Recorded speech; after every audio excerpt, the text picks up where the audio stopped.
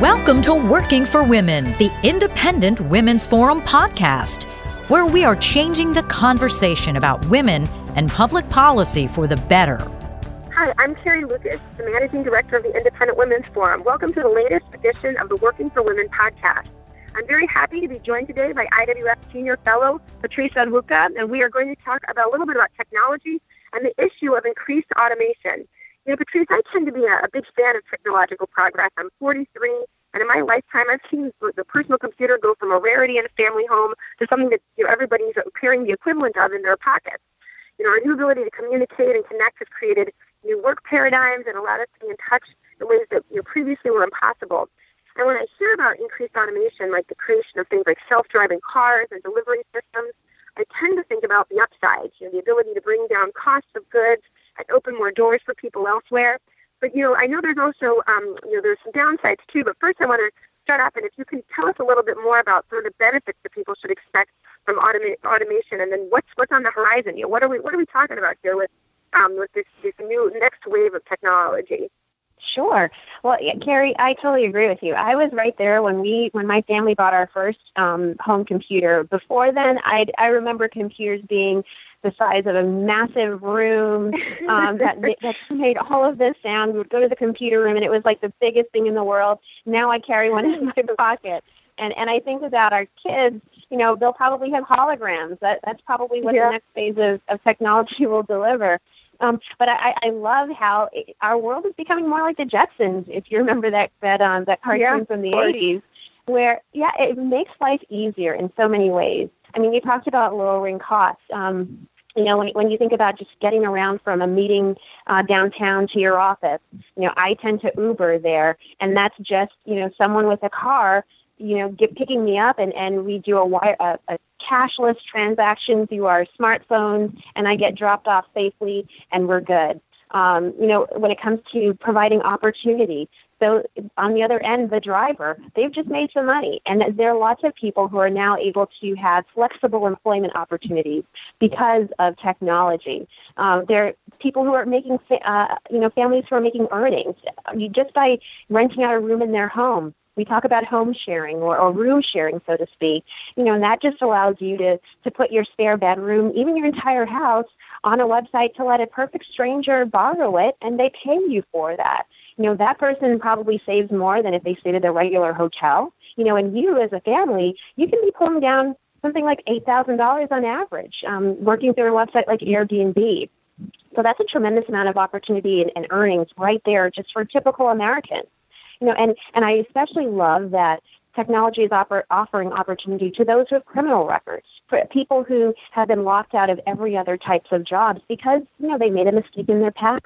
Now all of a sudden, their different TaskRabbit is allowing you to offer your services as a handyman, for example, and you negotiate your price, you negotiate your times, and that flexibility is there. But now you have opportunity. So you've got cost, you've got opportunity, and then safety is really an interesting piece of it. Because of things like ride-sharing companies or Uber and Lyft, in cities like Seattle and Las Vegas, they've seen a decrease in the amount of drunk driving that's happening. So people no longer, you don't have to have a designated driver if you're going out on a Saturday night with a bunch of friends. Now there's an Uber driver or a Lyft driver who will take you to where you want to go and back, and that is increasing the number of fatalities or accidents as a result of people who are drinking and inebriated. So that's great. These are some of the sundry benefits. And it tells us, I think there's a psychological benefit too. It's saying that you don't have to have a 4-year degree to have a good idea that you can take to the marketplace and use technology to solve a basic problem. That's what the free market system does, and technology is just facilitating that. Yeah, that is, for so much of this stuff is just amazing, and there's so many, you think about the types of, when I was a kid, we would go to a yard sale. Well, now, if I want something, I've been looking for some furniture, so I just bought a house and have a bunch of kids that I need things for, and it's amazing. You can find stuff, I was hooked up with people across the state and pretty much anywhere I want, to be able to find the largest garage sale and to buy used things and somebody else's trash can be my treasure. It really is amazing. But I think, but then there's a lot of people who, when you hear about some of this stuff, and you hear about the next wave of what might be coming, your driverless cars that are going to be taking, that are going to replace trucks and are going to be moving all the goods around the country. And that sounds a little bit scary, particularly if you're somebody in the trucking industry. Can you talk a little bit about that? What are the concerns when it comes to this kind of the destruction part of this creative process? I love your term there, creative destruction. That's exactly right. So technology, part of it is that because it makes processes more efficient. That does mean that something gets lost, and in some instances it will be jobs. So you talked about trucking. I mean, there's according to the Bureau of Labor Statistics, there are about 1.8 million truck drivers in the country right now. And that could be at risk over the next probably 10 years, maybe 5, as we're seeing companies like Uber start to test automated trucks or driverless trucks. They literally just developed the first cargo of 50,000 cans of Budweiser beer in a truck that had no driver. So it's a cool story. But it also tells us that, if you're in the trucking industry, there may come a time where your role will be eliminated. Now, I don't want to scare folks yet. I mean, I don't think this technology is going to hit us within the next 5 years, in a widespread mass way. But I do think in the next 10 to 20 years, industries like trucking, like transportation, are going to fundamentally be disrupted. We talk about Uber and Lyft. That's just phase 1. I mean, phase 2 and phase 3 are cars that are not just driverless, but then you also have cars that are flying cars. But even with driverless cars, the technology is in some of our vehicles right now. My car has warning signals that go off every time I move lanes without using my turn signal. That's a part of driverless technology, and I think it's going to be inserted slowly into our day-to-day lives. But then it does mean that for those people who rely on those means to make money, to provide for themselves, that they're going to have to find new ways of doing it. Now, interestingly, some companies who are innovating in this way, they're saying, well, you know what, part of having a driver in a car is that you get the experience is the experience itself. It's that driver who you're talking to them, you're engaging with them, and that may not disappear. But I do think we are going to see some fundamental shifts. Now, shifts create opportunities in other areas. So, it may not be that we need drivers in our cars in 20 or 30 years from now, but we're still going to need people. There's still going to be opportunities that are created out of that. You're going to need people who understand the technology and can fix it when it's broken. You may need voices. We have Siri in our Apple phones. Maybe there are going to be lots of voices that will also replace, be able to speak to us in our cars. Those are people who are able to program those voices in there. I mean, I think there are going to be new ways and new industries that pop up that we certainly didn't envision. I don't think 30 years ago we envisioned even something like the sharing economy and ride sharing and home sharing. So things will be created, but some things will be, some positions will be eliminated. Yeah, it's interesting. I know that there's the classic, the buggy whip makers being put out of business by cars, and then of course, but then car manufacturers came in and created way more jobs than they ended up destroying, and created almost a new industry. And you can see that kind of in the same way with computers. You might have thought computers were also going to replace a bunch of jobs, and I'm sure that they did, but then created this whole new. You think of it, everyone who's being employed by the internet and by the kind of the stores and the services that are now internet-based. I think that people couldn't have imagined what was coming next.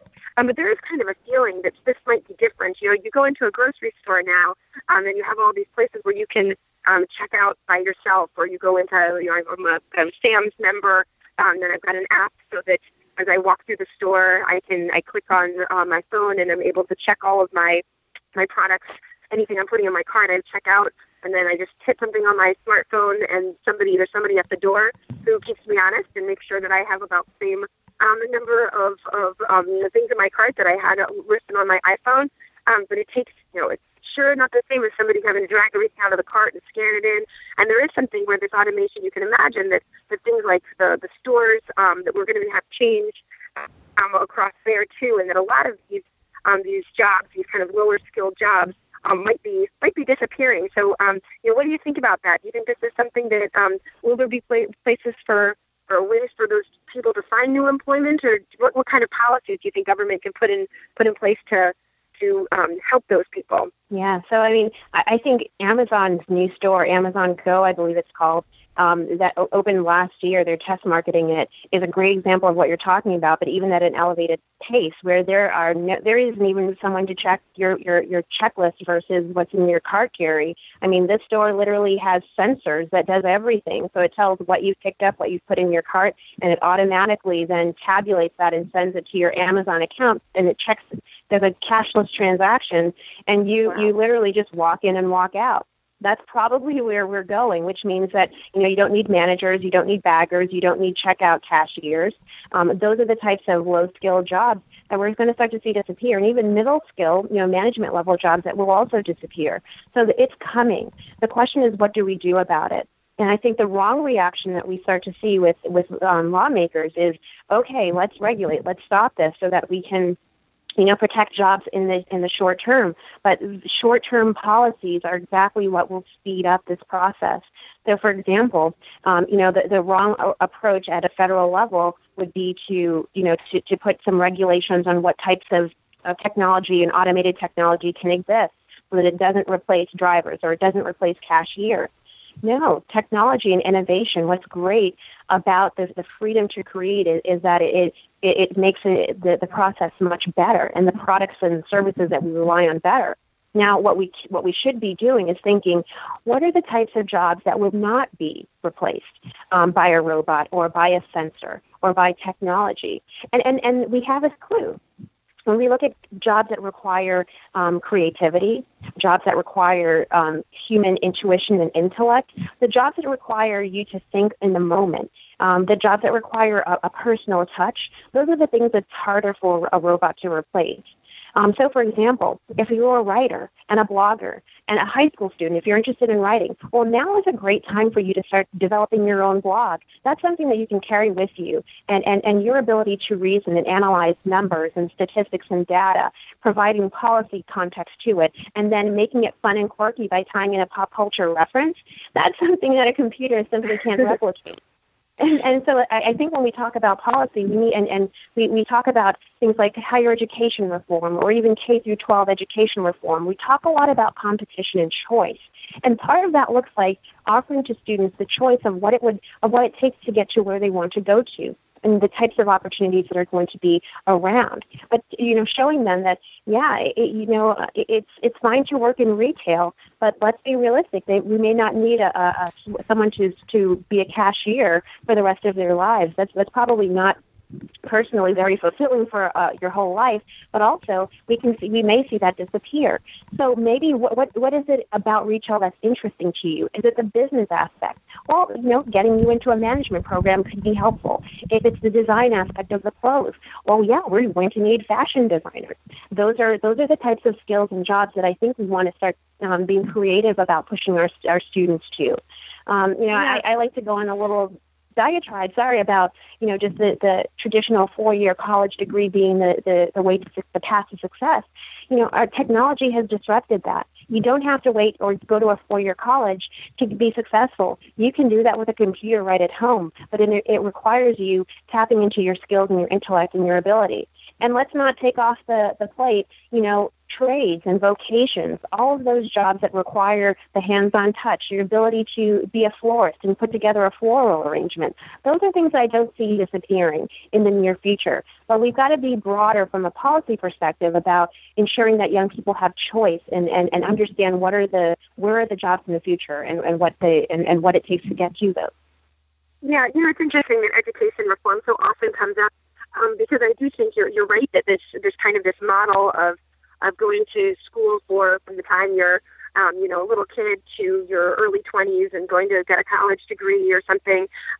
That is, I feel like we need to start thinking about this more as a process, and that, a lot of what you're learning for a 4-year college degree isn't truly useful anymore. And a lot of that money and those resources, it might be much better to kind of spread that out over time and make sure we're learning skills today, but then have some kind of educational resources in the bank so that 20 years down the road, when when I'm all out of date and don't know how to work the latest computers or whatever the newest gadget is, to be able to have be able to use that to develop new skills and kind of make sure we have a lifetime learning process. But, I know one thing we've also talked about is how government has made it unnecessarily expensive to hire people. That some of the push for automation is actually a result of policies that are making it awfully expensive to hire that guy to work the checkout counter or to drive the car. If you talk a little bit about something that the government can do to kind of make it easier for people to find employment by making them less expensive. Yeah, absolutely. So, a great example is the 15 for 15 campaign that swept the nation last year, pushing unions and activists pushing for $15 minimum wages at the state level in every state. It's from a good place of wanting to see everyone have, a bigger paycheck, but that speeds up automation, particularly because it targets areas like fast food, retail, even hospitality in some instances. These are industries that have low skill, low wage jobs.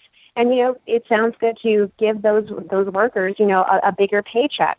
But, it has some unintended consequences. We've talked about that before where it comes to, loss of jobs, cut hours and things like that, even businesses and restaurants closing. But then it's also in the longer term. Well, a restaurant owner may say, instead of dealing with a $15 minimum wage that's going to increase all of his staff's costs and his paycheck, his payroll, it costs across the board, he may say, why not invest in some automation? Let's just invest in a kiosk at every table. Let people put their orders in. It goes right to the kitchen staff. They take care of it. And maybe there's a conveyor belt that brings the food back out. Or maybe, the customer goes and picks it up off of the counter. And that could eliminate table bussers. It could eliminate waiters and waitresses. It eliminates, lots of need for different staff.